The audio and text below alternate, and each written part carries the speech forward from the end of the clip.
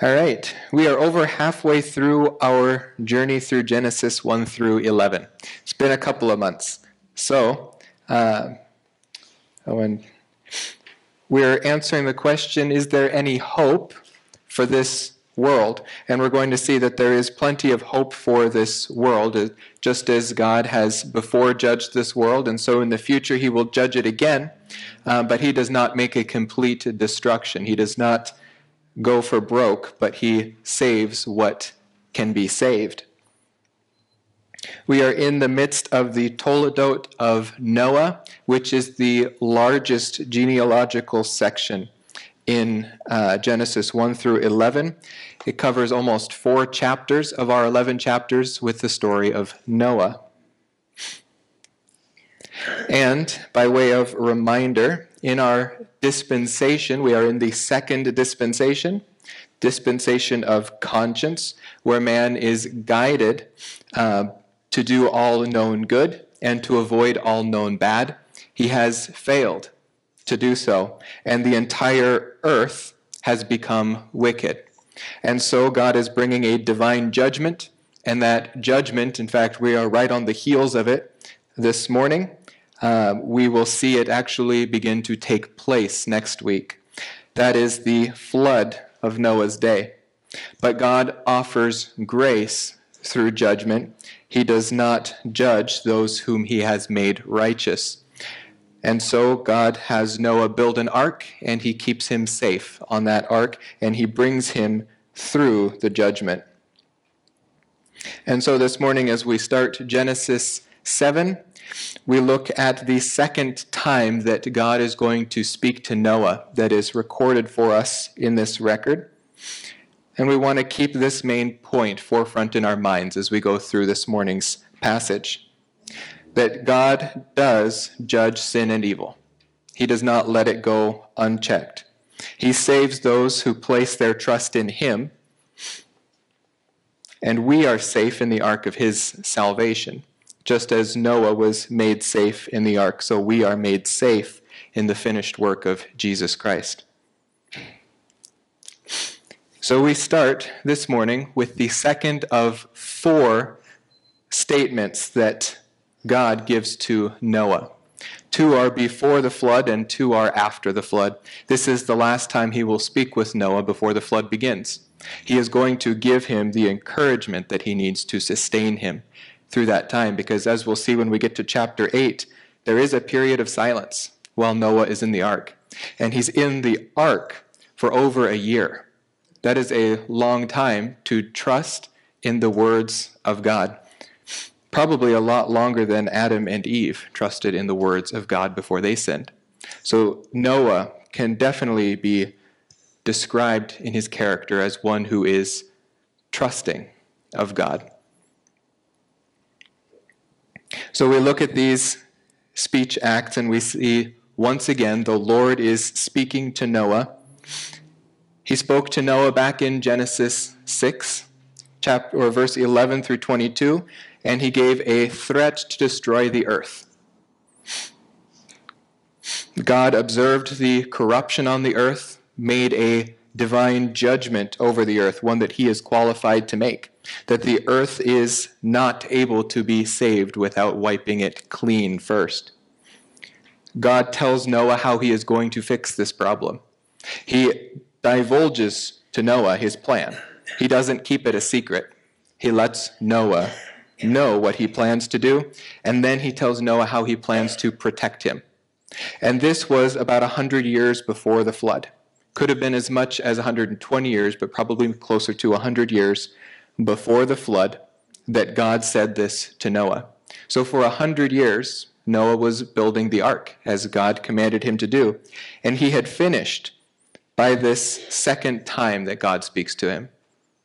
Because this second time God speaks, and he may have spoken to him in between, but this is the second time it's recorded for us. This second time the ark is complete because God commands him to come into the ark. It's time to get on the ark, and he is not going to speak with Noah again until it is time for him to come out of the ark.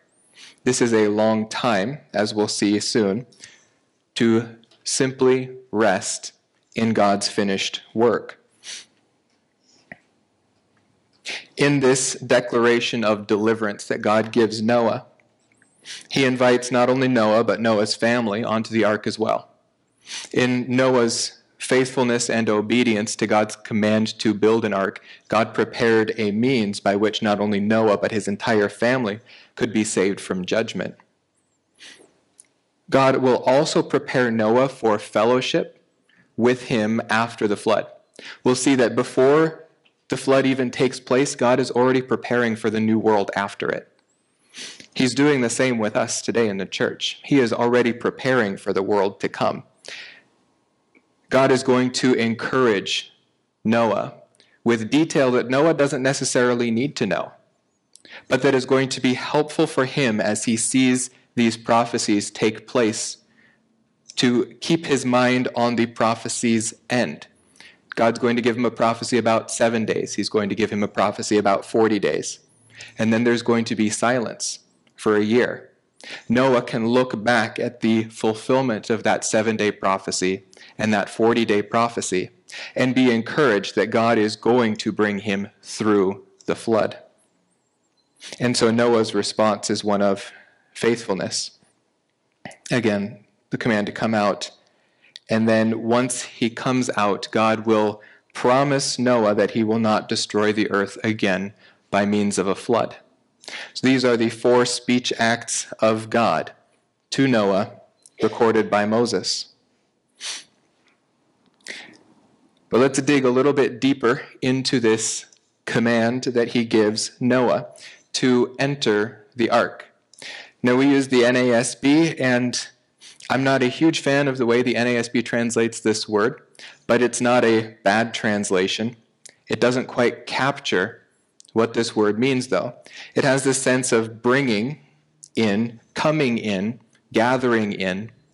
He is inside the ark, beckoning Noah to come in. This isn't an enter where God is standing aloof. This is an enter into the sanctuary that God has prepared. This is the same word used when Aaron enters into the tabernacle. God is in the tabernacle. His presence is manifest to Israel in the Holy of Holies. And so when Aaron is told to come in, he enters into God's presence. This is what Noah is doing. He is entering in because God is on the inside. In Numbers 14, and remember, this period in Numbers, these first generation of Israelites going into the second generation of Israelites that came out of Egypt, those were the ones who received the Genesis record. Those are the ones for whom Genesis was written. They are the original audience. And so this event in Numbers 14 has probably already happened by the time they receive the text of Genesis. They will have life applications to draw from Noah's record. So here in Numbers 14, verse 22, it says, "Surely all men who have seen my glory and my signs, which I performed in Egypt and in the wilderness, yet have put me to the test these 10 times and have not listened to my voice, this disobedient generation that has not rested in faith, shall by no means see the land which I swore to their fathers, nor shall any of those who spurned me see it, but my servant Caleb, because he has had a different spirit and has followed me fully, I will bring into the land which he entered, and his descendants shall take possession of it." This is that same verb. It's not an incredibly common verb, but it is all over the place in Numbers, where God is beckoning his people to fellowship with him. Numbers 14:30, surely you shall not come into the land in which I swore to settle you, except Caleb the son of Jephunneh and Joshua the son of Nun. Your children, however, whom you said would become a prey, I will bring them in, and they will know the land which you have rejected. God's command to Israel to come into the land was because he was present in the land. He was bringing them into his rest into the promised land, a land through which they would be cultivated as a nation to bring about the salvation of the world through the Savior. The same is true of Noah. He is being beckoned into this ark by which God will preserve humankind so that the Savior can be born and redeem mankind. God is present in the ark as he was present in the land of Israel. In Numbers 20, verses 24, we see that Aaron as well was barred from entering into the land. Aaron will be gathered to his people, for he shall not enter the land which I have given to the sons of Israel, because you rebelled against my command to the waters, or at the waters of Meribah. So this idea of entering into the ark is one of God beckoning him to come into the fold where he already exists, and God is the one who is bringing him in. And why Noah, of all people? Once again, it is stated, this is the third statement to this effect in just 2 short chapters, because Noah has been seen to be righteous in his generation. Now, this word alone isn't in the Hebrew text here. It's in the Hebrew text back in Genesis 6:9. And so the translator has drawn it forward here. Not something that's bad practice necessarily, but at this point, it may be that his entire family is saved. If not, they've got 7 days to get right with the Lord, to be in fellowship with him, to be saved from this judgment. That could be. But I think it is much better to leave that word alone out of here, because after 100 years, I think that family, which God foresaw would come to saving faith, has come to saving faith. Those 100 years of watching their father and his faithfulness to the Lord, his continued trust in the Lord, has had an effect on them. See, God has no grandchildren. No one is saved by the obedience of another. No one is saved by their own obedience, except the obedience to the command to believe. That is the only obedience which saves. And so at this point, all 8 members of the household of Noah have placed their faith in the God who spoke to Noah, the God of their fathers, the God who made a promise to restore mankind through the seed of the woman. They have placed their faith in him, and so they will be gathered into the ark together with Noah. In Genesis 6:9, we see that Noah's righteousness came from God's favor, which was the first time in Genesis and the first time in Scripture where the word for grace is used.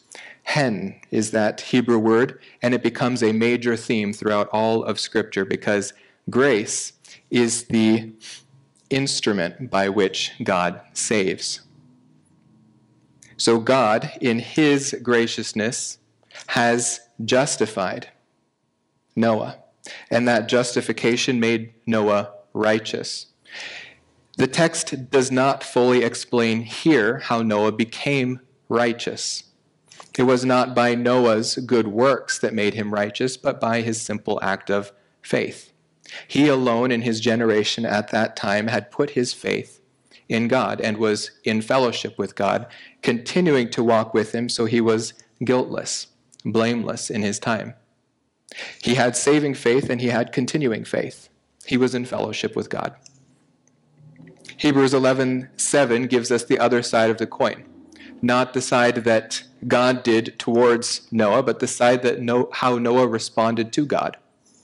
It says, by faith, Noah being warned by God about things not yet seen, in reverence prepared an ark for the salvation of his household, by which he condemned the world and became an heir of the righteousness which is according to faith. How did Noah achieve such righteousness? He achieved it on the basis of that future sacrifice of Jesus Christ. And how did he receive that future righteousness but by faith? It was faith which saved Noah spiritually, and his spiritual salvation, as it continued in faith, was able to save him physically from judgment. Made mention a couple of weeks ago that contrary to popular thought, there were probably, or possibly at least, many people spiritually saved when Noah was saved physically. But none of them were walking with the Lord, and that was the issue. You see, continued faith keeps us from the judgment of God. Believers, when they are out of fellowship, can come under the judgment of God, the chastisement of God. And it's in order to draw them back into fellowship, or if they have become so reprobate, to keep them from a furthered life of sin, to draw them home to avoid loss of further reward. But here in Psalm 18, we see how grace and faith, or grace and blamelessness, righteousness works together. This is a psalm of David after he had been saved from Saul by God. He says, "As for God, his way is blameless. The word of the Lord is tried. He is a shield to all who take refuge in him. For who is God but the Lord? And who is a rock except our God? The God who girds me with strength and makes my way blameless." This is the kind of faith that makes one a man after God's own heart. It's not the good works of that man, but the continued faith of that man. Even when David sinned, he turned to God. Noah was not a sinless man. No man but Jesus Christ was ever a sinless man. But Noah was a man who put his hope of salvation in God, so that his sins were not counted to his account. Now God is going to prepare Noah for life after the ark. Before judgment has even begun, he is preparing Noah for the end of that judgment. And so he commands him to take with him clean animals. Now he's already given him a command to take all animals 2 by 2, but now he is giving him further revelation, progressive revelation. Not all is revealed at one time, but it is revealed at the time it is needed. Here, as there are 7 days, we will find, left to go, God gives Noah a bit more of the puzzle. He gives him what he needs to know at this point, and that is that he shall take of every clean animal by 7s, a male and his female, and of the animals that are not clean, those will just be 2s, 2 by 2, a male and his female. Now this will be true of the birds as well, that he'll take 7 of those, the clean birds. But that's in the next verse. What does it mean by clean animals? How would Noah know what a clean animal is? Now it is possible, although I'm not convinced of this, that Noah didn't know what a clean animal was at that time, because clean animals have to do with what animals can be eaten. Noah was not eating animals at this time. If he was, he wouldn't be in fellowship with God because he was commanded not to do that. But in Genesis 9, God is going to give Noah animals to eat.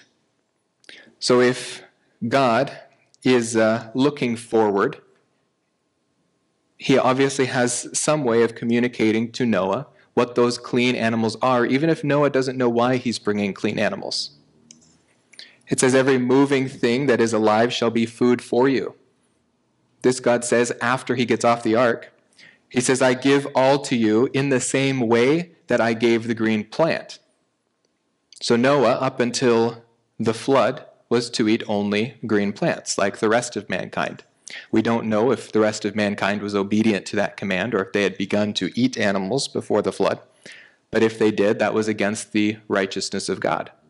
After the flood, however, it is permitted, but they are only permitted to eat clean animals.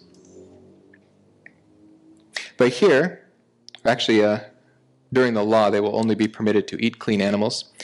And that is why I think it may have more to do with the sacrifices that Noah is going to be offering after the flood, but we'll get there in a second. What were those clean animals? We don't know exactly what the clean animals were for Noah. I'm not a biologist, as I told you a couple of weeks ago,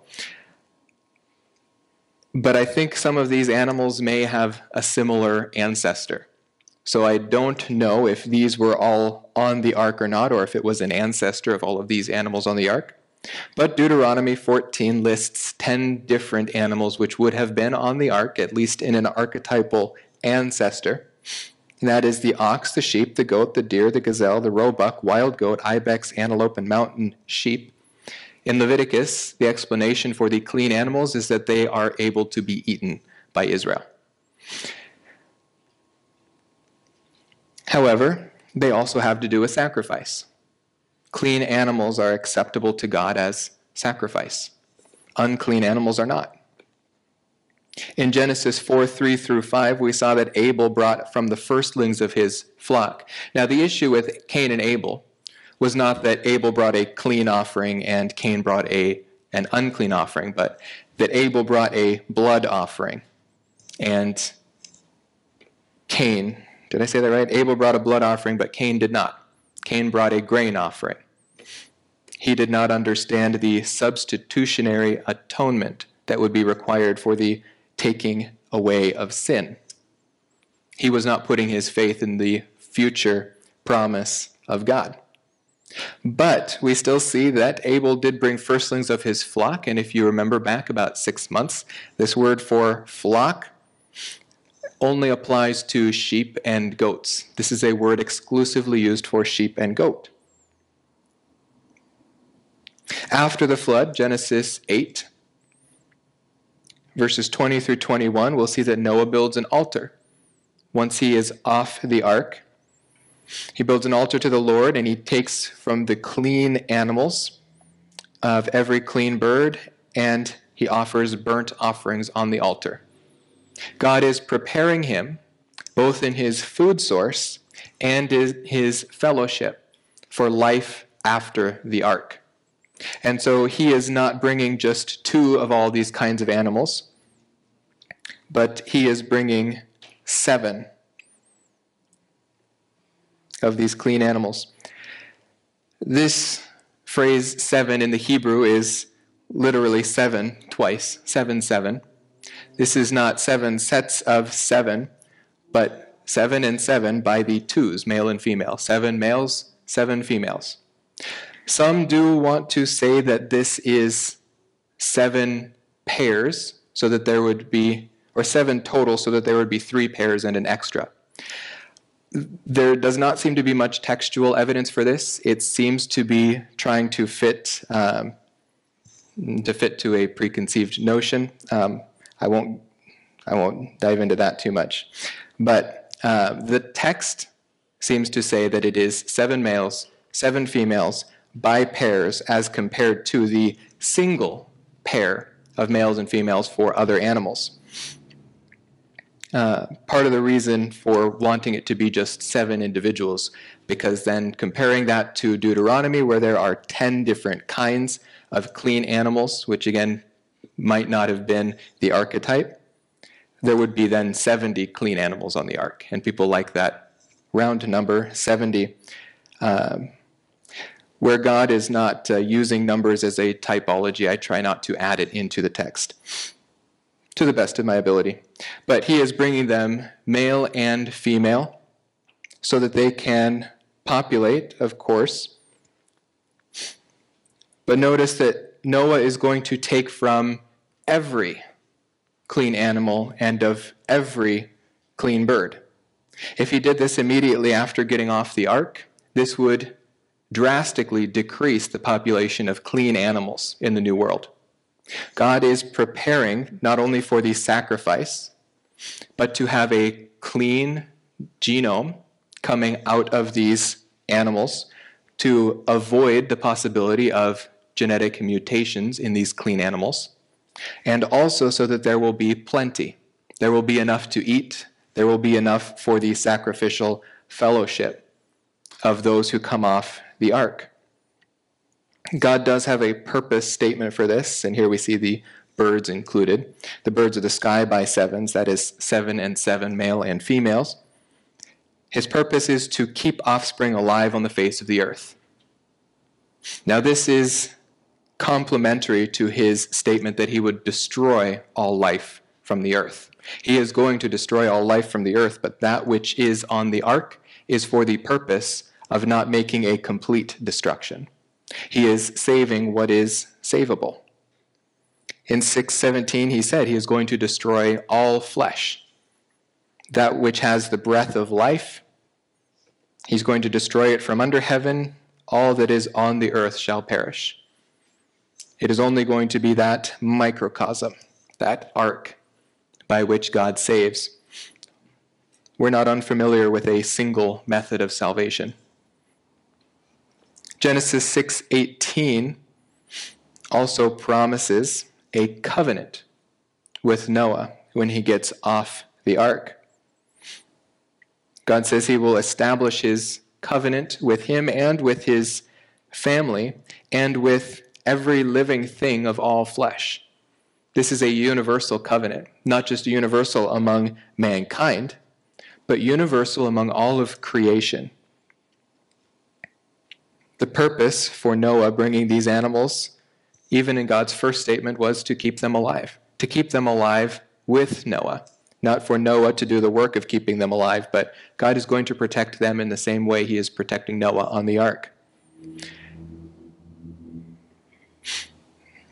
And I think this is what Paul is explaining in Romans 8. Verse 20, when he says that the creation was subject to futility. See, all of creation was affected by man's sin. Sin doesn't just affect the one doing it, but it affects all things. It corrupts all things. When man is placed in control or in charge of all of creation, then all that which is subject to him also is corrupted by him. And so all of this corrupt earth could be just forsaken. God could redeem man through Christ.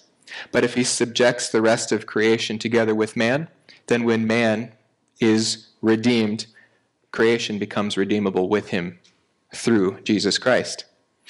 God is not just abandoning all things here. He is preserving his creation. What looks like destruction is actually protection. So he says, for the creation was subject to futility, not willingly, but because of him who subjected it. God subjected the rest of creation to be part of this judgment, in hope that the creation itself also will be set free from the slavery to corruption, into the freedom of the glory of the children of God. For we know that the whole creation groans and suffers the pains of childbirth together until now. God washed the earth clean in Noah's day. He is going to burn the earth clean in that future day. But notice, he is not making a complete destruction of the earth, even still. It will be a more perfect purification, even still. All that is corrupt will be burned from its surface. But the new heavens and the new earth does not come yet. Why? Because man was unsuccessful on this earth. And it was God's perfect purpose for man to rule over this creation. And so if the man does not rule over this creation, then God has been unsuccessful in his creation. Satan has won. All of creation was subject to futility so that it might be saved, so that God could be successful in this creation. He has to be successful in the same realm in which he was seemingly defeated, and he will have the ultimate victory when Jesus Christ rules over this earth in body from Jerusalem. But notice these last verses, verse 4 and verse 5, where God divulges to Noah some of his plan. This is taken a little out of context, Deuteronomy 8:3, but it reminded me of this verse, where Israel is wandering in the wilderness. They are testing God's patience again and again. And what does God say to them? He says he humbled them, he let them be hungry.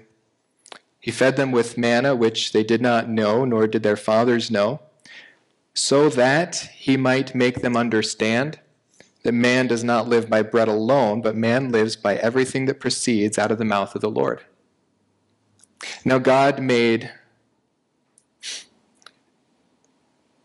Noah bring food to sustain his body and to sustain the animals on the ark. Surely he had him bring enough food. But it wasn't just having all of his physical needs taken care of on the ark that preserved him. It was having his spiritual needs taken care of on the ark. Imagine a year and 17 days floating in the middle of nowhere, the rest of the world destroyed, and God is silent. You need some sort of pattern to hold on to. You need to be able to trust the one who has made a promise to you. Now Noah becomes an archetypal promise because he is one of the first who received such prophecies from God as give specific timelines. But God does tell us, at times, great detail about his promises. For example, when he makes the covenant with Abraham, that great Abrahamic covenant. As part of that covenant, he tells him that his descendants are going to be sojourners in a foreign land. They will be subject to an evil nation. And he gives him a time limit as well. He says it's going to be for 400 years. And sure enough, Israel was subject to Egypt for 400 years, just as God said. A literal prophecy fulfilled literally. Jeremiah 29:10, when Israel is about to be subject to Babylon, God tells them, when 70 years have been completed for Babylon, I will visit you and fulfill my good word to you to bring you back to this place. God puts a time limit on that captivity in Babylon. And Daniel holds on to that. Daniel remembers this prophecy of Jeremiah. He probably reads it multiple times for encouragement as he is in the land of Babylon. And when that 70 years comes to an end, Daniel prays the prayer the prayer of Israel, of repentance, which all of Israel will pray at the end of the tribulation period. But that's what Daniel thought it was. He thought this was the end. He thought the messianic kingdom was about to be established. God came and gave him further revelation. Now, if I were Daniel, this might have been a little disappointing, because this is going to be a long time to wait. God prophesies 69 years, if I'm doing that right. He prophesies almost 500 years remaining before the Messiah. He says, no, it's not time for the Messianic kingdom yet. But rather, the temple is going to be rebuilt. That's going to take 49 years.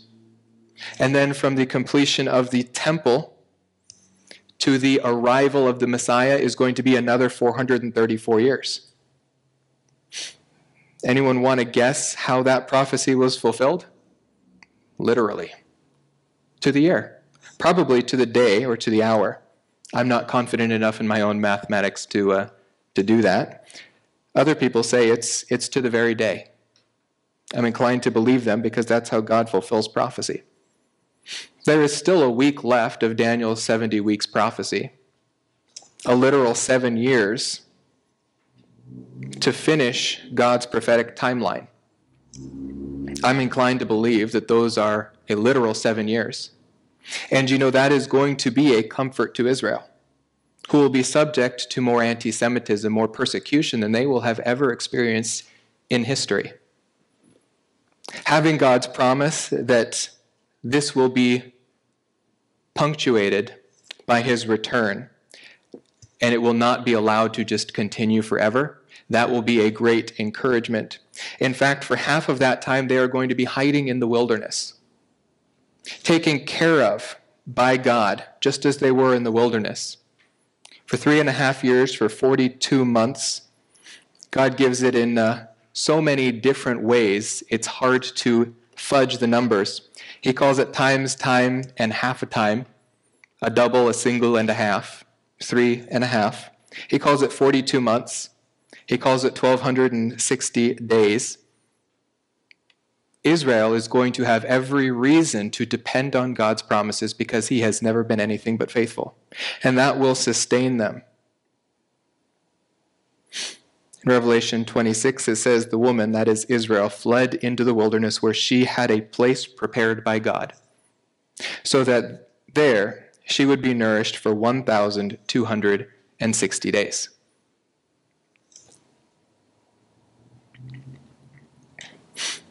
Just as a bit of an aside, if God uses numbers literally, if he fulfills his prophecies literally, then why should we be anything but confident in God's promise that we will reign with him for 1,000 years? This is a literal 1,000 years. In fact, he tells us the length of the tribulation 3 different ways, multiple times, but 3 different ways. He could not be more clear. There is no possible way for him to be clearer how long the millennial kingdom will last. 6 different times, he says, 1,000 years. He laid hold of the dragon, the serpent of old, who is the devil and Satan, and bound him for 1,000 years. And he threw him into the abyss and shut it and sealed it over him so that he would not deceive the nations any longer until the 1,000 years were complete. After these things, he must be released for a short time. See, John does know how to distinguish between a short time and a long time. He knows how to be unspecific when there is no specificity needed. He knows how to be specific when he means to be specific. I saw the souls of those who had been beheaded because of their testimony of Jesus and because of the word of God, and those who had not worshipped the beast or his image, and had not received the mark on their forehead and on their hand. And they came to life and reigned with Christ for 1,000 years. The rest of the dead did not come to life until the 1,000 years were complete. When the 1,000 years are complete, Satan will be released from his prison. I'm inclined to believe him. I think it will be 1,000 years. He could not have made it any more literal. 2 Peter 1:19 gives us God's principle for prophecy. So that we have the prophetic word made more sure, we have eyewitnesses to those who have seen God's prophecies come to pass, to which you do well to pay attention as to a lamp shining in a dark place. Prophecy is not a scary thing. Prophecy is the church's greatest comfort. We know that God puts an end to pain and suffering, but he is gracious and allows many to come to faith in the meantime. And those who find themselves in the day of the Lord will have comfort, knowing that it will come to an end and that his wrath will not come against them, so long as their faith has been placed in him. We are not promised to have no pain. In fact, we are enemies of the ruler of this world. 2 Corinthians 4:4 tells us Satan is the ruler of this world. 2 different times in 1 John, we are told that Satan rules over this world. It's his world. We are his enemies, and so he does all that he can to make our lives miserable. But we don't need to be miserable through that. Even through persecution, we have hope. And that's something they don't have. 1 Thessalonians 4:18. Actually, 14 through 18, tells us about our future hope of resurrection, our future hope of the rapture. 1 Thessalonians 5:19 tells us that we are going to be spared from wrath. That is from God's wrath. But we're not spared from Satan's wrath. This is his world. We're living in it. But God will carry us through it. All right. These 7 days that God tells Noah, these 7 days where Noah is supposed to be in the ark, what were they for? Were they an addition to God's 120-year prophecy given back in chapter 6? They may have been. It may have just been 7 days before that 120-year span came to an end. God says, all right, it's time to get in the ark. We're not really told. But there is a rabbinic tradition that these 7 days were for the mourning of Methuselah. That may very well have been. Methuselah died the very year of the global flood in 2348 BC, 2348 BC. Methuselah died, and in the same year the flood came. It may have been 7 days before the flood that Methuselah died, and 7 days were set aside for mourning. We're not without that kind of pattern. I thought I had it in here. Genesis 50. In Genesis 50, I lost my slide for it. Joseph mourns Jacob for 7 days. This is a pattern in Jewish history. Mourning lasts a 7-day period. It's possible that that was already established before the flood, that for 7 days, God allowed Noah to mourn Methuselah. Regardless, that mourning was done on the ark. It was not done outside of the salvation. It was done inside of it. Oh, I just didn't retitle this slide. This is Genesis 50:10, not 7:10 through 12. When they came to the threshing floor of Atad, which is beyond the Jordan, they lamented there with a very great and sorrowful lamentation, and he observed 7 days mourning for his father. And after those 7 days, God tells him he will send rain on the earth.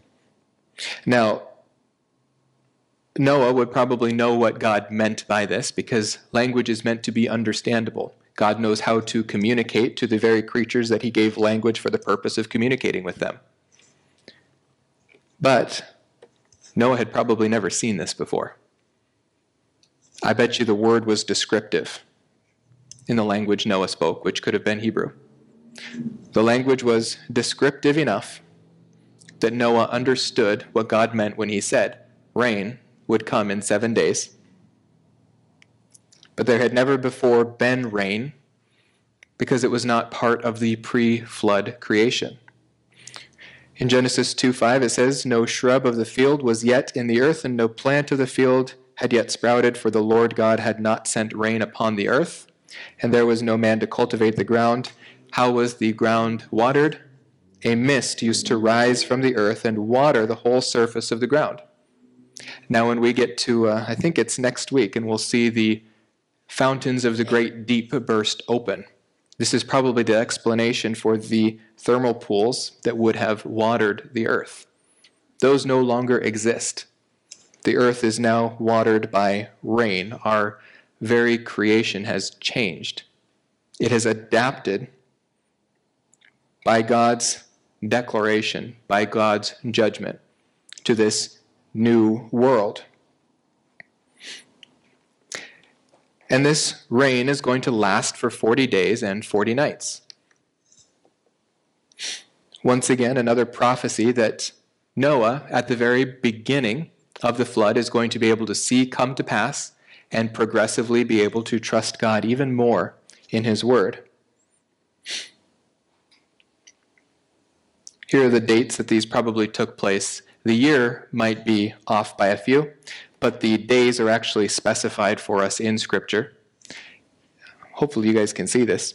In the 2nd month and the 10th day of the year 2348 BC, that was the day that Noah was told to enter the ark.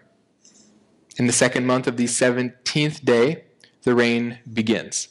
This is told to us explicitly in the text of the Scripture. We'll see that next week.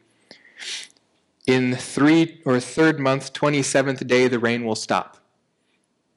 These 2 months, from the second month, the 10th day, to the 3rd month, the 27th day, Noah sees 2 prophecies that God made fulfilled. There's going to be silence then for about a year. He is going to hold on to those fulfilled promises to sustain him through the rest of that time. The rain is going to stop. The ark is going to touch ground 4 months after that. Mountain peaks will become visible 3 months after that. He's going to send out a raven and 2 different doves over the course of 2 weeks. He's trying to get a little bit of an answer. We'll look at that in a few weeks. But on the first day of the first month of the new year, 2347 BC, the earth is dry. Noah is still going to wait another month and 27 days before God speaks again and tells him to exit the ark. Notice, Noah observed the dry earth on 1/1. He did not exit the ark until God said, exit the ark on 2/27. Noah is not making his own estimations at this point. I think he's seen enough to trust God. He is going to wait for God's estimation to tell him, yes, it's time. Now, this number 40 pops up quite a bit. And it's particularly interesting to us when it has to do with the nation in the generation that received Genesis. Because they're going to see this number 40, and it's going to stand out like a sore thumb to them. Because they are probably smack dab in the middle of their 40 years. And what were these 40 years for? Numbers 14:33 says, your sons shall be shepherds for 40 years in the wilderness, and they will suffer for the unfaithfulness until your corpses lie in the wilderness, the first generation which was unfaithful to God. According to the number of days which you spied out the land, 40 days. Every day you shall bear your guilt a year, even 40 years, and you will know my opposition. This is for testing. This is for purification. Deuteronomy 8:1-2, we're given a purpose statement for these 40 years. It's not just a punishment, but God had some purposes in Israel. It says, all the commandments that I am commanding you today, you shall be careful to do, that you may live and multiply and go in and possess the land which the Lord swore to give to your forefathers. You shall remember all the ways which the Lord your God has led you in the wilderness these 40 years. They needed a bit more time to ruminate in God's promises, to ruminate in God's faithfulness towards them, but also so that he might humble them, that he might test them, and to know what was in their hearts. Now, I don't really like this word knowing. In the Hebrew, it's better, I think, showing. He is proving what is in their hearts. God is not curious and wanting to know. He needs them to understand what is in their hearts. To show what was in your heart, whether you would keep his commandments or not. They need to understand that just because they are saved does not mean they are perfect. Does not mean, great, we get a blank check from God, we get to go do life our way. Forget him, thanks for saving us. No, they live in faithfulness with him. They are to be obedient to his commandments. They need to be humble in order to do that. We need to be humble in order to follow him. We aren't saved and then we say toodaloo until it's time to be raptured or resurrected. No, we spend our lives seeking the will of God, resting in his finished work, trusting that what he says will come to pass, just as what he had told those before will come to pass, has come to pass. One more observation here. There's plenty of places that 40 pops up in a sense of testing. But here is the final test. And it's not given to Israel, but it's given to a man who stands in Israel's place. A man who, just as he stands in Adam's place and does what Adam could not do, stands in Israel's place and does what Israel could not do. In Mark 1:10-13, about the baptism and temptation of Christ. It says, immediately coming up out of the water, he saw the heavens opened and the Spirit like a dove descending on him, and a voice came out of the heavens, you are my beloved Son, in whom I am well pleased. Israel is called God's son in Exodus. He has brought his son out of Egypt. They were disobedient to him. They were not well-pleasing to him. Jesus is, and Jesus proves this. Standing in the place of Israel, he is tested for 40 days in the wilderness. Immediately the Spirit impelled him to go out into the wilderness. And he was in the wilderness 40 days, being tempted by Satan, and he was with the wild beasts, and the angels were ministering to him. And he was absolutely faithful to God in all that time. He even quotes to Satan that man does not live by bread alone, but by every word which comes from the mouth of the Lord. He was sustained by God's promises to him, just as Israel should have been, just as Noah was. Now in this statement, once again, the translator has smoothed it over a bit. He says, I will blot out from the face of the land every living thing that I have made. Now up until this point, God does say living thing, that nefesh haya, that living thing in which is the breath of life. But this word is actually different in the Hebrew. It's not the same, nefesh haya. This is talking about autonomous, free-moving, or erect things. This is including those things like animals and man specifically. Not including perhaps the fish. He is talking about a different group of things. This is only used 3 times, twice in the context of what God destroys in the flood. He lays flat those things which stood up. But here in Deuteronomy 11, we see that same thing used in the context of the rebellion of Korah. It says, what he did to Dathan, Abiram, the sons of Eliab, the sons of Reuben, when the earth opened its mouth and swallowed them, their households, their tents, and every living thing that followed them. Those living things that followed them had the moral capacity to follow them. If not the moral capacity, the autonomy of body to do so. I don't think this Genesis 7:4 is talking about all things with life, but all things with the ability to move on their own. Those things which had the ability to move into the ark, the animals and the people. Not a big difference. I don't think it's a problem that the NASB has translated it this way. It smooths it over. It means essentially the same thing, but there is a different flavor to that.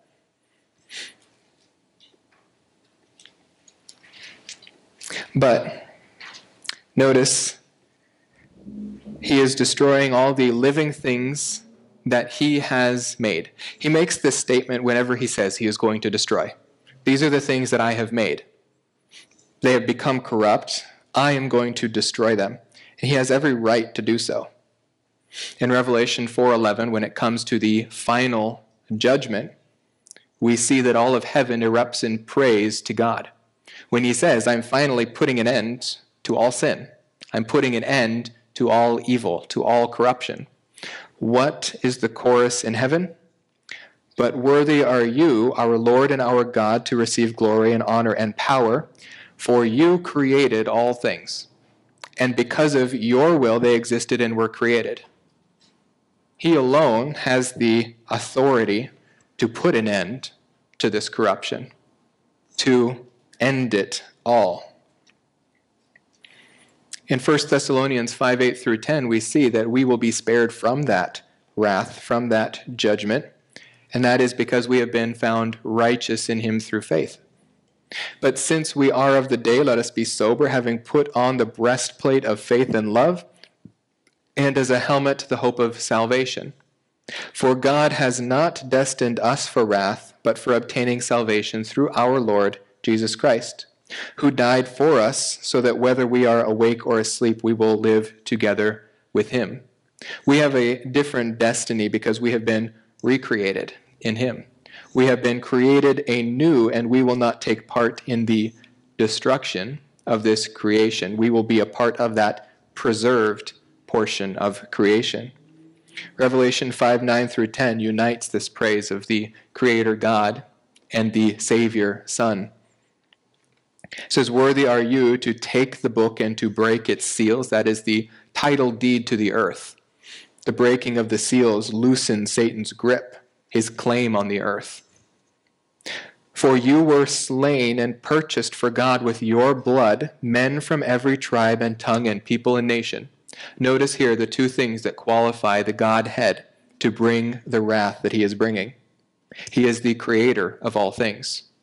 And he is the Savior, the reconciler of all things. You have made them to be a kingdom and priests to our God. They will reign upon the earth. God has every right to bring judgment in the flood. He has every right to save whom he will. He has every right to offer grace in the midst of judgment. But he doesn't need to.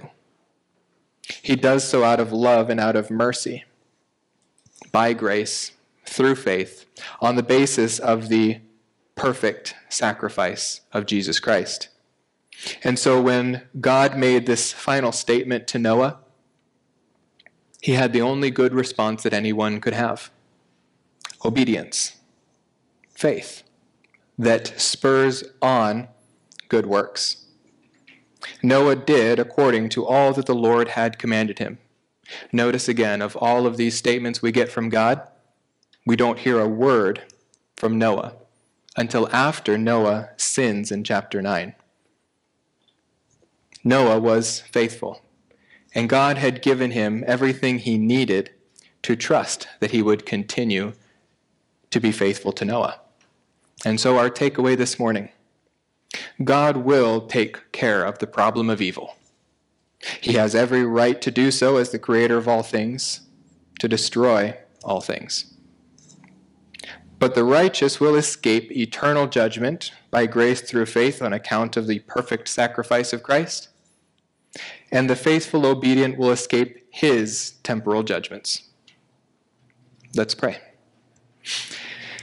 Dear Father, we thank you for your word. We thank you for the hope that it gives us. We thank you that it spurs us on to continued obedience. We pray that we might be empowered by the Spirit to continue in faith and to continue in obedience so that we might be pleasing to you. We thank you for the salvation we have in the perfect sacrifice of Christ, and we glorify you in the name of your Son, Jesus Christ. Amen.